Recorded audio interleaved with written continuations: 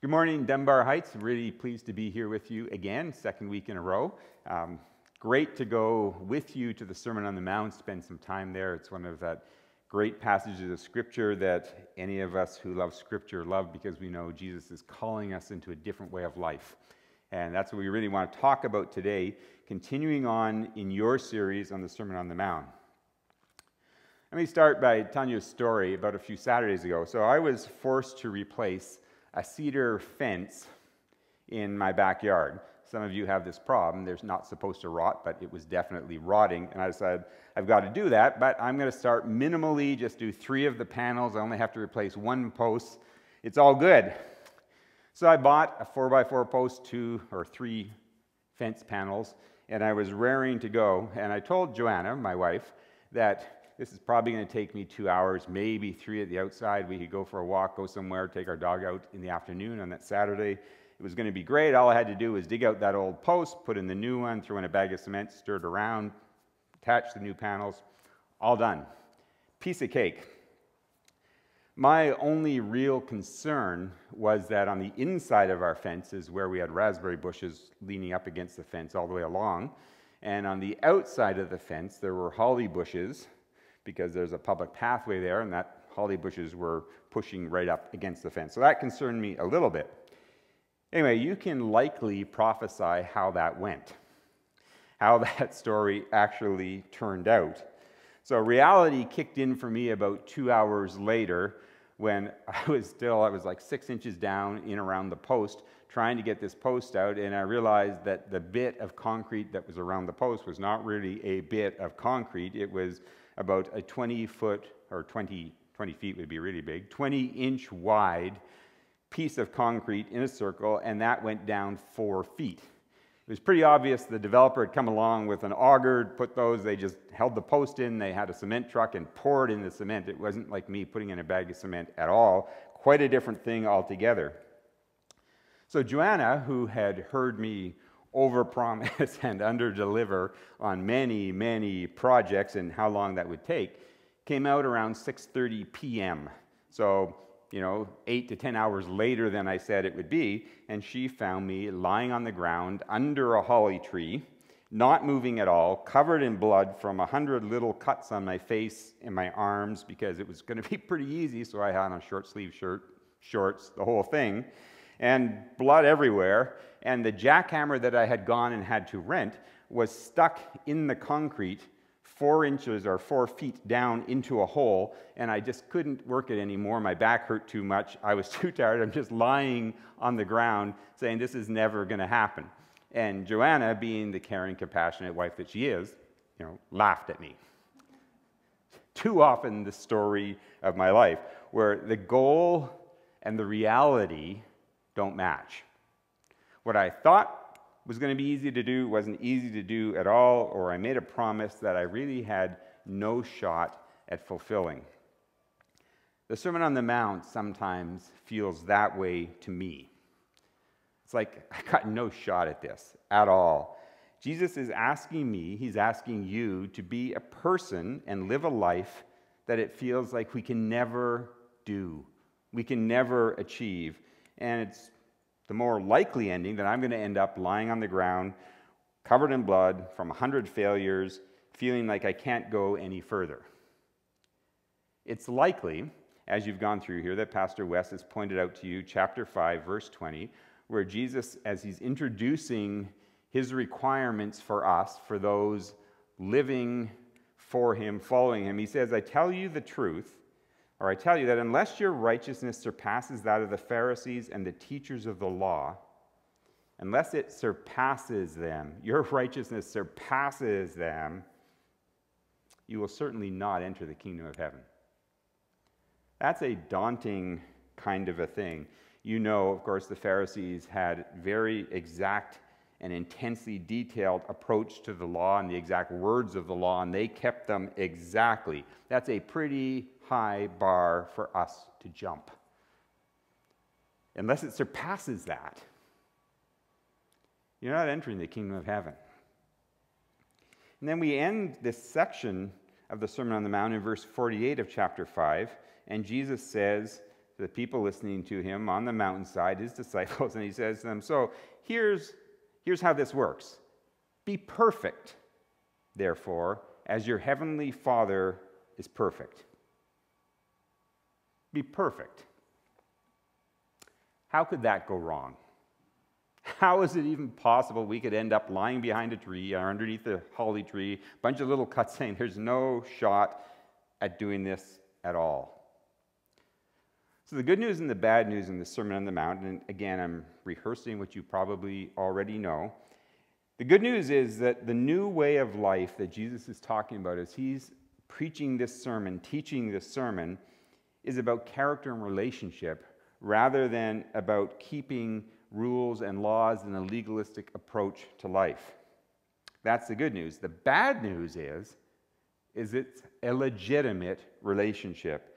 That is a real, heartfelt, deeply committed love to the Father, or for the Father, for the Son, for the Holy Spirit, that demands so much more from us than memorizing a rule book, than in any sense trying to keep all these exact rules, going through a checklist every day, every week, saying check, check, check. It's way higher than that. So when Jesus says, be perfect as your heavenly Father is perfect, that has to be our heart's desire. It has to be the drive of our life to continue to grow in that direction where the ultimate standard is not rules, it's not laws, it's God himself.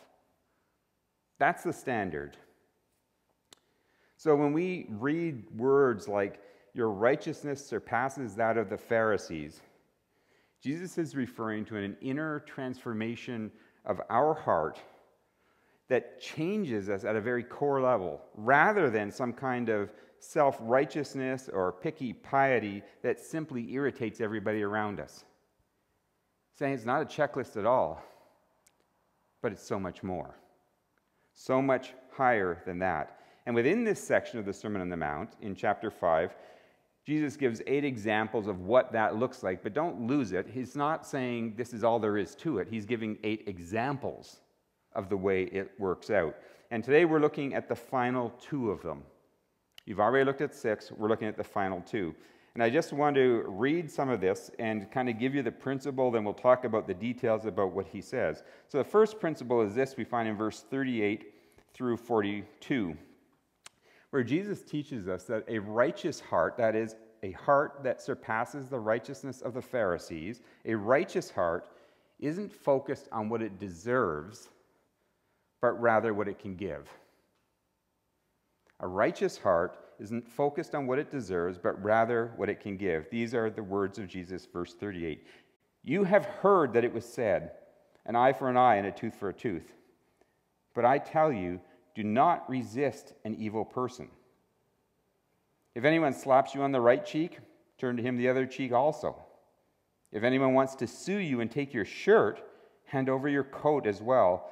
If anyone forces you to go 1 mile, go with him 2 miles. Give to the one who asks you, and do not turn away from the one who wants to borrow from you.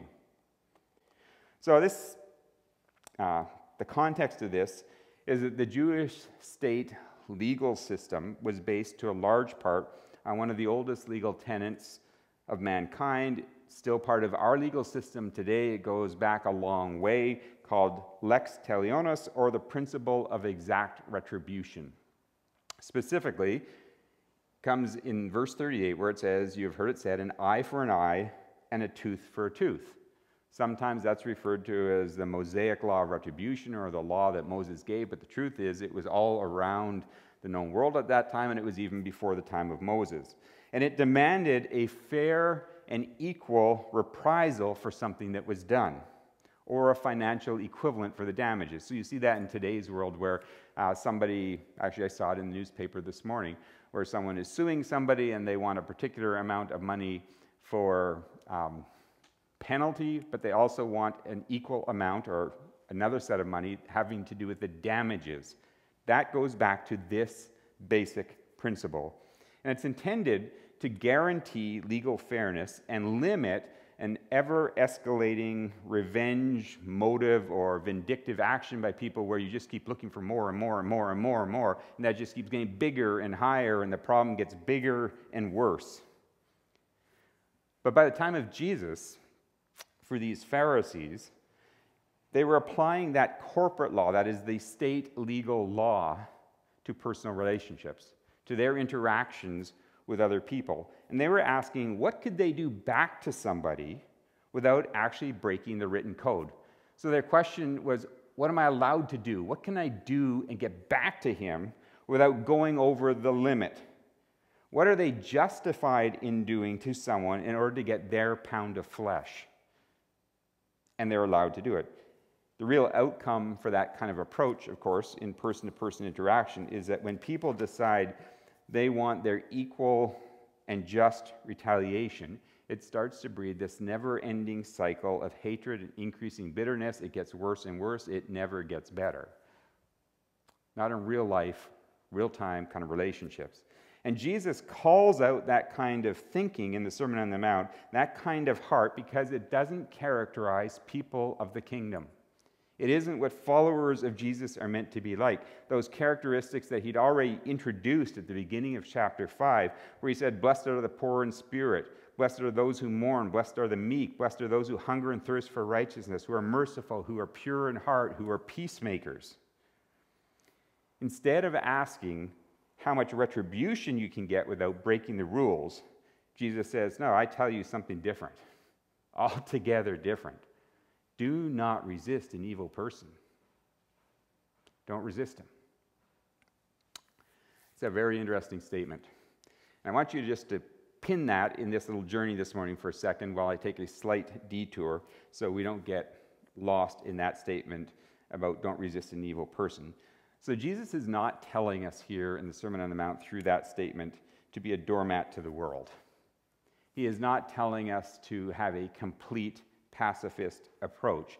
And in the history of the church, some people, and not the church, some people have gone to crazy lengths on this particular verse and taken it to kind of ridiculous levels. So for example, a brilliant author, some of you would know, Russian author Leo Tolstoy, in his book, What I Believe, said that he believed that Christians were forbidden to be participants in or to use a court system, ever. He said that police and prisons shouldn't be allowed. And in fact, he went so far as to say you should never block or stifle evil in society. Why? Because Jesus told you not to resist an evil person. A lot of people buy that. However, that would contradict other biblical teaching that says the state is appointed by God to exercise authority on behalf of all, for example. So this is not a statement, nor should we ever use this statement to advocate allowing abuse in a relationship between people or abuse in any circumstance where people are involved. Nor is it suggesting that there would never be a just war when you're opposing tyrants or those committing genocide or anything like that. That's not what this passage is talking about at all. So you with me on that? Take the pin back out. We're going to get back into the main passage. So for our purposes this morning, please understand what Jesus is saying. He is telling us that a legalistic and rights-demanding approach is not reflective of people who have received undeserved and unrestrained grace and mercy and have been asked to share it. It's not the approach of Christ followers.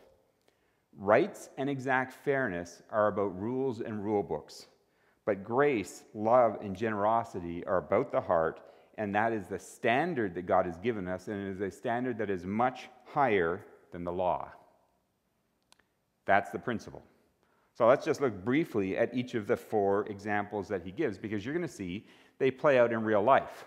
They play out in your life today just as much as they played out in the life of Jesus. But don't miss this. It's four examples of the way the principle works out. It isn't the only examples. But they're what Jesus' listeners would understand and what we will still understand. So here's four examples of how that works out. He gives one example for when we're diminished as people or somebody treats us poorly. And he says, if anyone slaps you on the right cheek, turn to him the other cheek also. So striking on the right cheek was an insulting, degrading slap. Typically, if you're right-handed, it means you slap somebody like this, use the back of your hand across somebody's face. It's painful, but it's also a statement about personal value. It degrades a person. It's in a way less respectful than punching them. Not that I'm suggesting you punch them. But that's kind of what this is about. And the tendency when that happens, when somebody diminishes us, when somebody degrades us, when somebody treats us poorly, is we want to retaliate. We want to insult them back. In fact, it's so universal a feeling that C.S. Lewis used that example as proof of a moral absolute, as proof for God, in his book, Mere Christianity. It's universal as a feeling around the world. And it's personally difficult. So when somebody attacks you or me or whoever and attacks our character or diminishes who we are or some way tries to squish us into a smaller person than the person that God made with less value in a demeaning kind of way, our natural tendency is to strike back. And at that point in my life, at least for me, I'm not even interested in fair and equitable. I'm not worried about what's a fair law. I just want to win. That's my natural response. And Jesus comes out and says, no, that's not how it works. A generous heart, a righteousness that surpasses that of the Pharisees, transcends the need for retribution. Indeed, offer your other cheek to be hit again. Completely different. Gives a second example. Verse 40 says, if anyone wants to sue you and take your shirt, and then hand over your coat as well. This example is when we want to fight for our legal rights. So this is drawn from a case where Jewish law regulated that a person was allowed to sue you, and they could sue you literally for the shirt on your back. That was allowed. But they couldn't sue you for your coat, for your outside jacket, your winter jacket. And Jesus says, so if you go into court and somebody's suing you and they want to take the clothes off your back, give them your coat as well, even though the law insists that you have the right to keep it. Do not assert your rights at that point. And Jesus, obviously, I hope, he's not suggesting literally that people who are suing you, if they do it, you should give your coat and you should go home in your underwear. That wasn't his idea. That's not his idea for people then. It's not his idea now. But his point was that we shouldn't be continually fighting for our rights, even in the legal system. We have to go beyond that. And that is massively counter to the Jewish culture, and it is massively counter to our litigious culture today. Again, that example hasn't changed at all. I can remember, I might have mentioned this to you as a church, actually, maybe, a number of years ago in another sermon. I got sued when I was coaching baseball. So I coached baseball for 20 years, and 3 times in my life I've been sued. This was one of them. I got sued. I was coaching third base, and I was coaching a team of kids that were 11 and 12-year-olds, and an 11-year-old who was up to bat hit a foul ball. It went out of the ballpark, over the fence, and hit somebody sitting in the stands on their toe.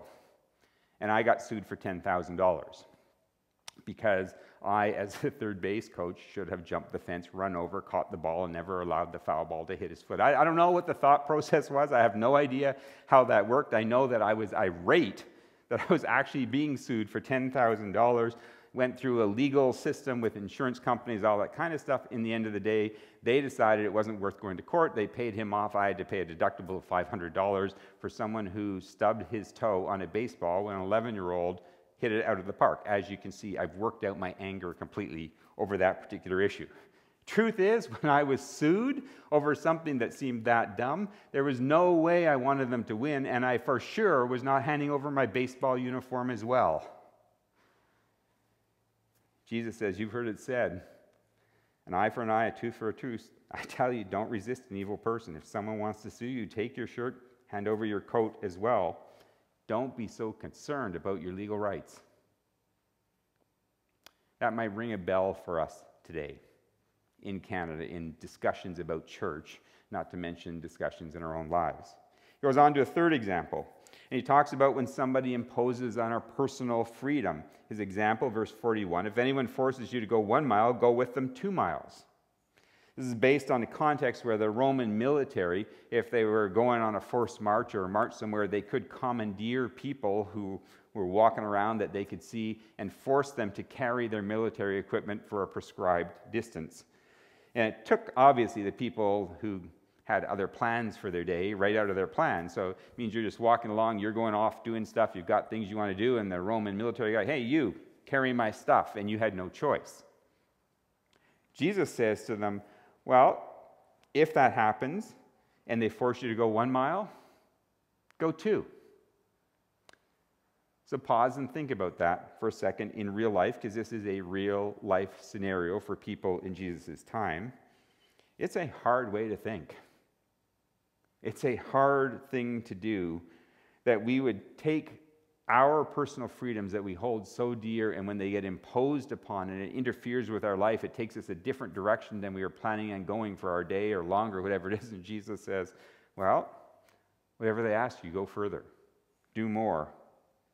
And it's kind of instructive in church history just how much we dislike this, because in church history, quite a few advocates have taught that Jesus literally means 2 miles. So if he says, anyone forces you to go 1 mile, you should go 2. You don't have to go 2.1 miles. You don't have to go 2.2 miles. You go exactly 2. That's the law. That's the new law that Jesus said, which of course misses the entire point of what Jesus was saying, which is it transcends the law. A generous heart transcends the law. Don't look for the minimum you can do. Then he gives a fourth example where he really strikes home for many of us, I think, if he hasn't already, in verse 42, where he says, then give to the one who asks you and don't turn away from the one who wants to borrow from you. He's talking about our attitude towards people and money. And it's similar to the rest. His point is that generosity of spirit, generosity of money, be at your core. So you're walking down the street and you see a homeless guy and he's looking and he's begging, he's wanting some money, and we look the other way. We try to be sure we don't have any eye contact. We don't want that. Or somebody's phoning you and they want money on the phone, because that happens every night at 5:30 during dinner. Do you hang up the phone right away? Or you have a family member who wants money, they keep coming for money. What do you do with them? You tell them, no, we're not going to do that. And Jesus says, no, look to help people. Give to the one who asks you. Don't turn away from the one who wants to borrow from you.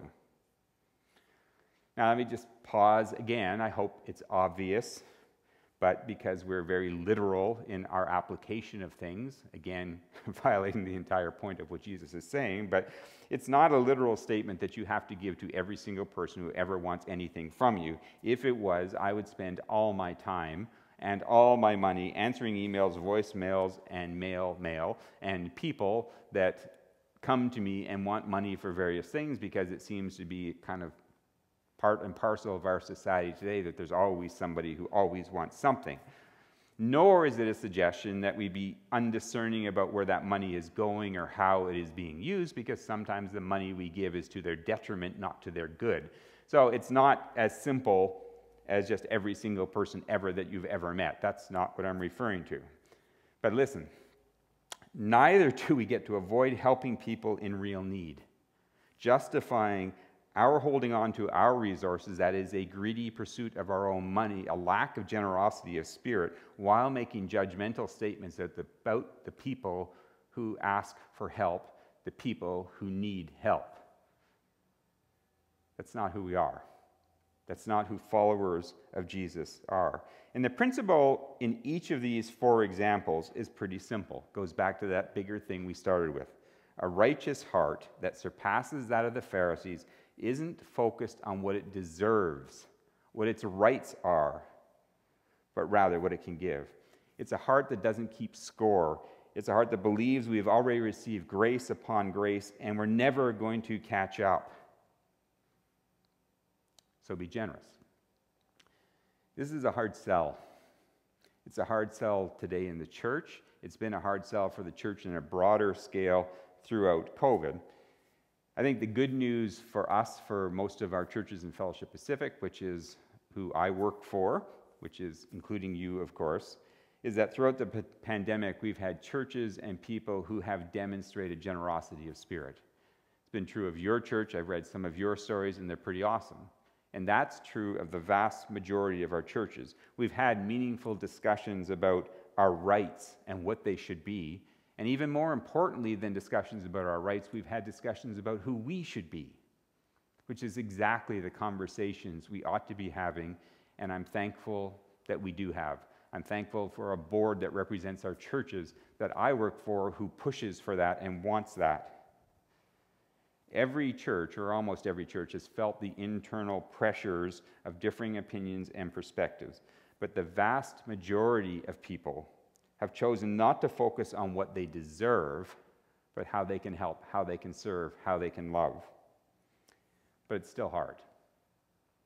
And I think these things, this attitude, this approach to life, is really hard in day-to-day life today in Canada, in North America, when you're being sued, when you've gone through a divorce or going through a divorce and you're fighting over custody of kids, when there's unfairness or discrimination at work, when there's harassment, or whether it's discrimination based on gender, based on age, based on whatever. When all those things happen, which seem to be so prevalent in life, Jesus is telling us it's not all about the rules. It's not about the rules. It's not about fairness, which is not to say we shouldn't ever speak into that again, but it's about generosity of heart, where the standard is how God has treated us. So first principle, a righteous heart isn't focused on what it deserves, but what it can give. Second principle is this. And he talks about it in verses 43 to 48. He says that a righteous heart, that is, that exceeds that of the Pharisees again, is not focused on who deserves what, but rather on who we're called to love. It isn't focused on who deserves what, but rather on who we are called to love. His words, "You've heard it said, love your neighbor and hate your enemy. But I tell you, love your enemy and pray for those who persecute you, that you may be children of your Father in heaven. He causes his sun to rise on the evil and the good, and sends rain on the righteous and the unrighteous. If you love those who love you, what reward will you get? Are not even the tax collectors doing that? And if you greet only your own people, what are you doing more than others? Do not even pagans do that? Be perfect, therefore, as your heavenly Father is perfect." And Jesus points to another misquote of Scripture where he starts off saying, "You've heard it said, love your neighbor and hate your enemy." Truth is, Scripture never says that. It never says that. We are taught to love our neighbor. We are never taught to hate our enemy. But these same legalistic, rules-keeping, follow every letter of the law kind of Jewish people and the righteousness that they sought to live based out of that legalism had found a loophole. Their loophole was, we do love our neighbor. We are told to love our neighbor. But it doesn't tell us really we can't hate our enemy. So we can hate our enemy. We just have to love our neighbor, right? And they actually taught that to a certain degree, at least certain groups of the Jews did. So the Qumran community, for example, where the Dead Sea Scrolls were found, instructed people to love your neighbor and hate the outsider. It was part of their standard teaching.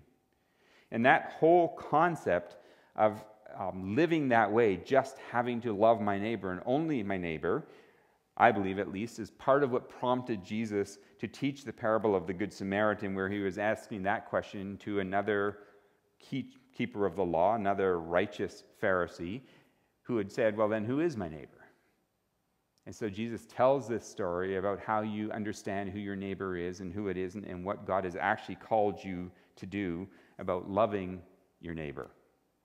Jesus then calls out that attitude in the Sermon on the Mount here, where he says, okay, that's how they're thinking. Let me tell you how I'm thinking. But I tell you, love your enemies and pray for those who persecute you. Why? Because we're to be like our Father in heaven. We are children of our Father in heaven.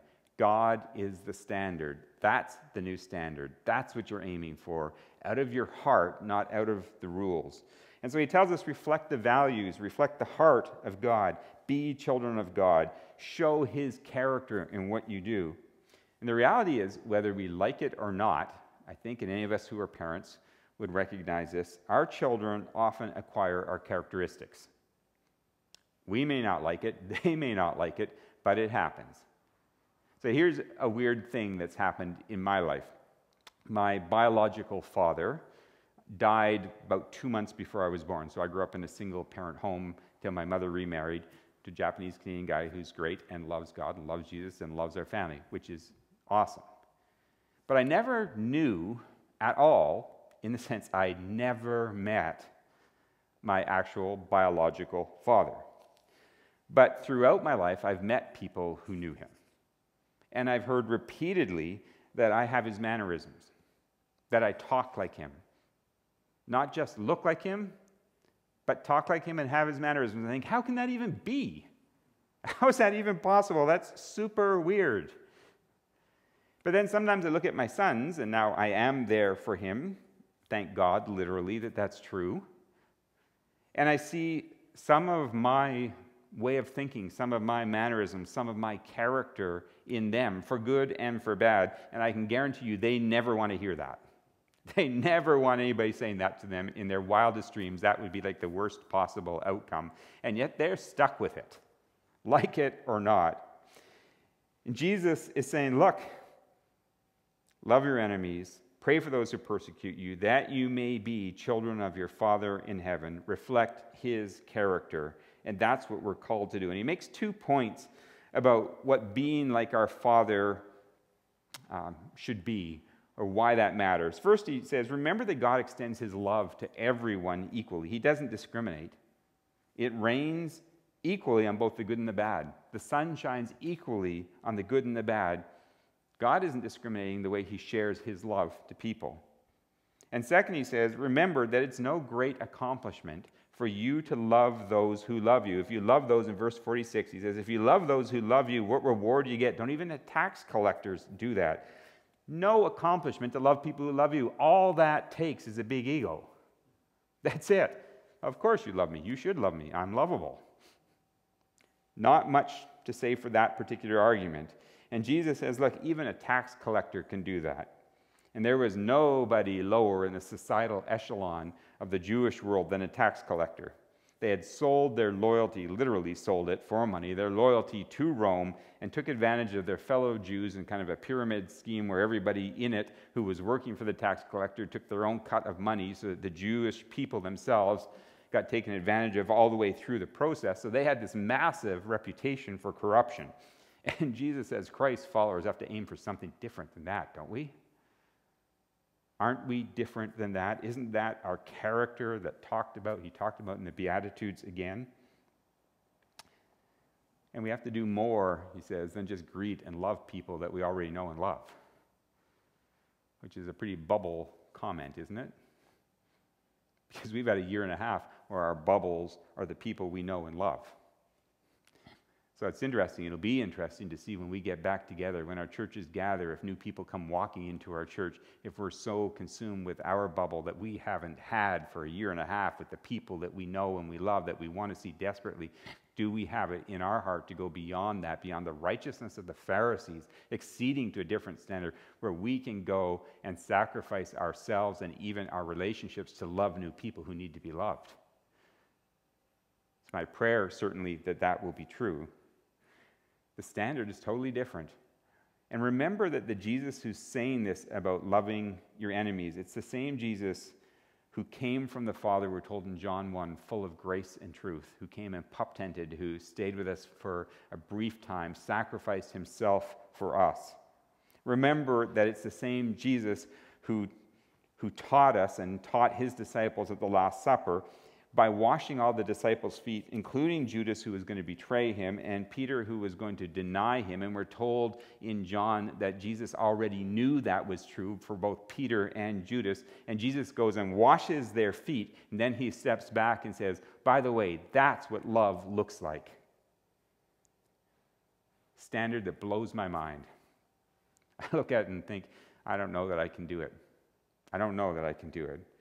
Remember that the Jesus who is teaching this is the same Jesus who hung on a cross for us, taking a place for our sin where we had rejected him, and then prayed, forgive them, Father, for the people who actually crucified him. Forgive them, Father, for they don't know what they're doing.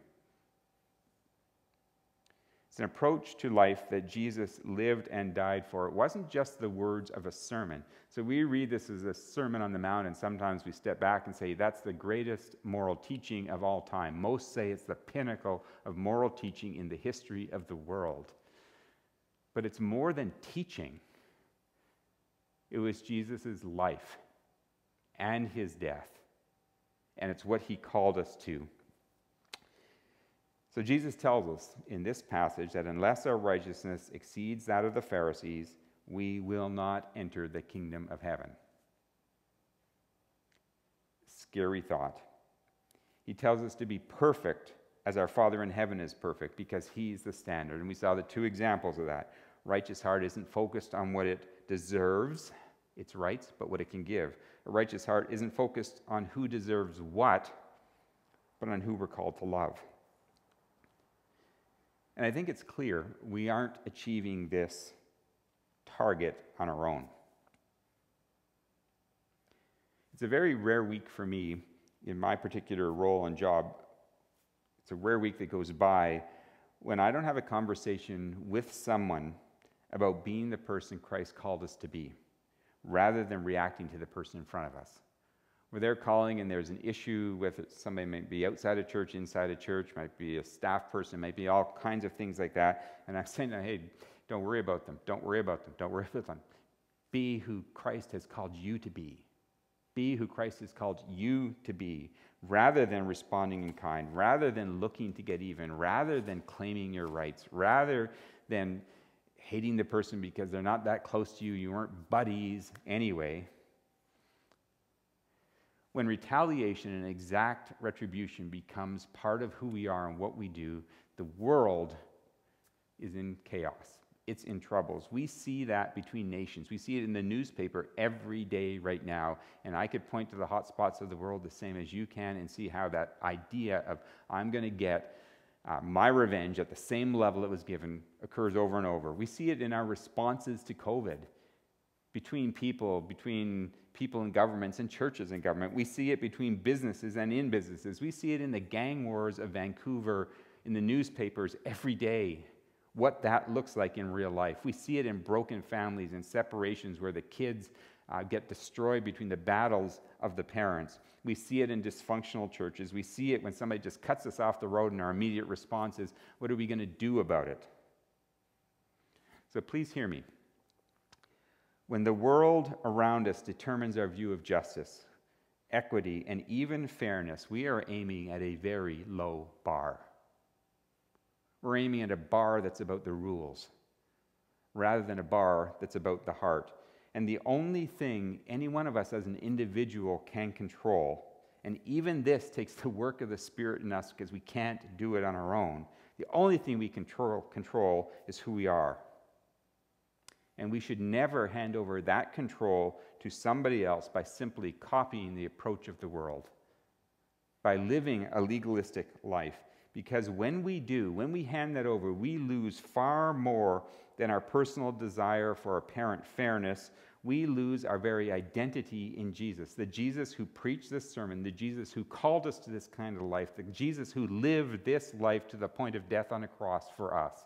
We lose that identity, the very sense of who we are in Jesus, when we think these are just words on a page and we walk away from them. Don't give that power to the world. We've got to choose who we are. Jesus calls us to go beyond fairness to generosity, beyond reciprocity to love, because that's how we were invited into the kingdom. That's how we are perfect as God the Father is perfect.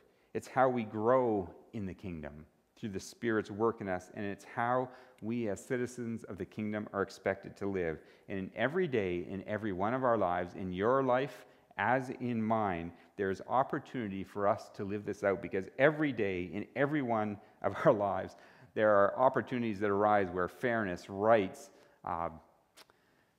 personal freedoms all feel like they're being violated. And we have a chance to live out these principles. And if you don't see these opportunities in our world in Vancouver today, then you're probably not looking very hard, because they're there every single day. But if you do see them, you see them in your own life, you see them in your relationships with people, sometimes in your family, sometimes with your neighbors, sometimes at work, sometimes at church, sometimes at play, wherever that may be, then I invite you to join the rest of us in a struggle for a higher standard, for something different. Jesus is going to tell us that the kingdom of God is like a pearl of great price. That means it has very high value. It means it has very high cost. And we need to pay it. Let's pray together. Father, I thank you for your word. I'm just amazed that every time I come to it, every time I look into it, I hear you speaking to me, just hear you gnawing at the edges of my heart, poking at me, saying, hey, David, what's going to change? What's going to change? What's going to change?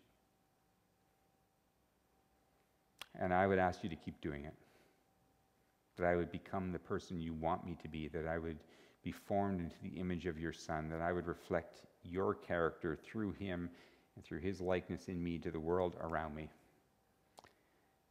Father, today I would pray that for every person who listens to this sermon, who looks at these words from the Sermon on the Mount and hears you saying to them, I need to change as well. Father, we all need your Spirit to do that transforming work because we know we are incapable on our own. But we do want our identity in Jesus to be the core of who we are. And we know this is the central teaching that he lived out in his life. Allow that to be true for us. Demand that it be true for us, we pray in Jesus' name. Amen.